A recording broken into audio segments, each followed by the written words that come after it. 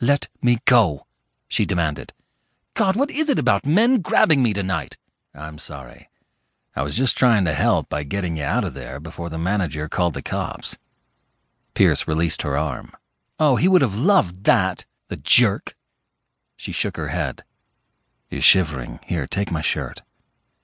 He took off his Armani dress shirt and draped it over her bare shoulders, covering her tank top and leaving him in his undershirt. She shrugged off the shirt and stepped back. "I'm fine." Pierce caught the shirt in one hand as it sailed toward the ground. "Okay. I just thought you might be cold. Can I get you a cab?" She looked up and down the street, giving Pierce a moment to assess the feisty brunette. Her hair had been pinned up when he first noticed her inside the bar, and during the fight, the messy bun had slipped to the nape of her neck. She had sharp features, a pointy chin, high cheekbones, thin lips, and a nose that perked up at the end. They might have looked harsh, or on the opposite end of the spectrum, perhaps elfin on any other woman, but her dark eyes were big and round, softening all those sharp edges into a mask of angry seduction. "Cab, no thanks."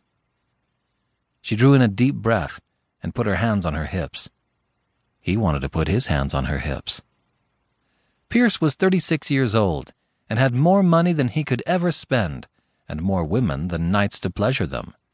He was the supreme bachelor. He'd give his own life to protect his family, but when it came to women outside of his family, they had always been expendable. Ever since two of his younger brothers, Wes and Luke, had fallen in love, and he'd watched their lives transform into blissful coupledom with women they adored, he'd begun to wonder if he was missing out. Now, this delicious, angry, slightly vulnerable woman was sparking a familiar spike in adrenaline, tugging at the protective urges that were reserved for his family. And he couldn't let her just walk away. She seemed anything but expendable. She walked away while he stood there in a fog of confusion over the instant desire to protect her when she obviously didn't need him. He caught up to her a few steps later. "Okay, no cabs. My car's in the garage around the corner. I could drive you home." She continued walking at a fast pace. "Thanks. I really appreciate it, but I can walk." Her tone was still incensed. She shoved her hands in the pockets of her jeans, and her slim shoulders rounded forward against the chilly night air. It was just after 11, still early by Reno standards. Why on earth he couldn't walk away when she clearly wanted him to was a mystery to him. She was gorgeous, but hot women were a dime a dozen in Pierce's circles.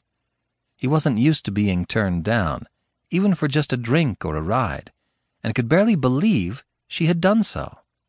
Pierce was a man who was used to getting what he wanted, and she was too fine to give up that easily. He could think of no reason for her to turn him down, except he wondered if she thought he frequented that dive of a bar and was judging him by those surroundings.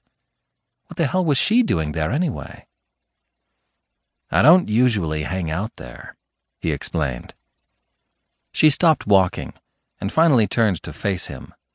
He didn't even know her name, but when he saw that the anger in her eyes had been replaced by a well of sadness, he wanted to fold her into his arms until the sadness that turned the edges of her lips down disappeared.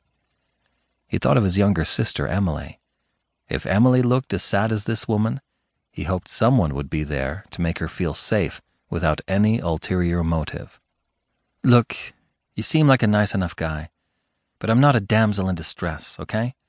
Some jerks took the brunt of a really bad night." She shrugged as if it were commonplace for her to deck a guy in a bar. "I'm fine. They didn't even call the cops, so he must be fine. Go do your thing and I'll go do mine, okay?"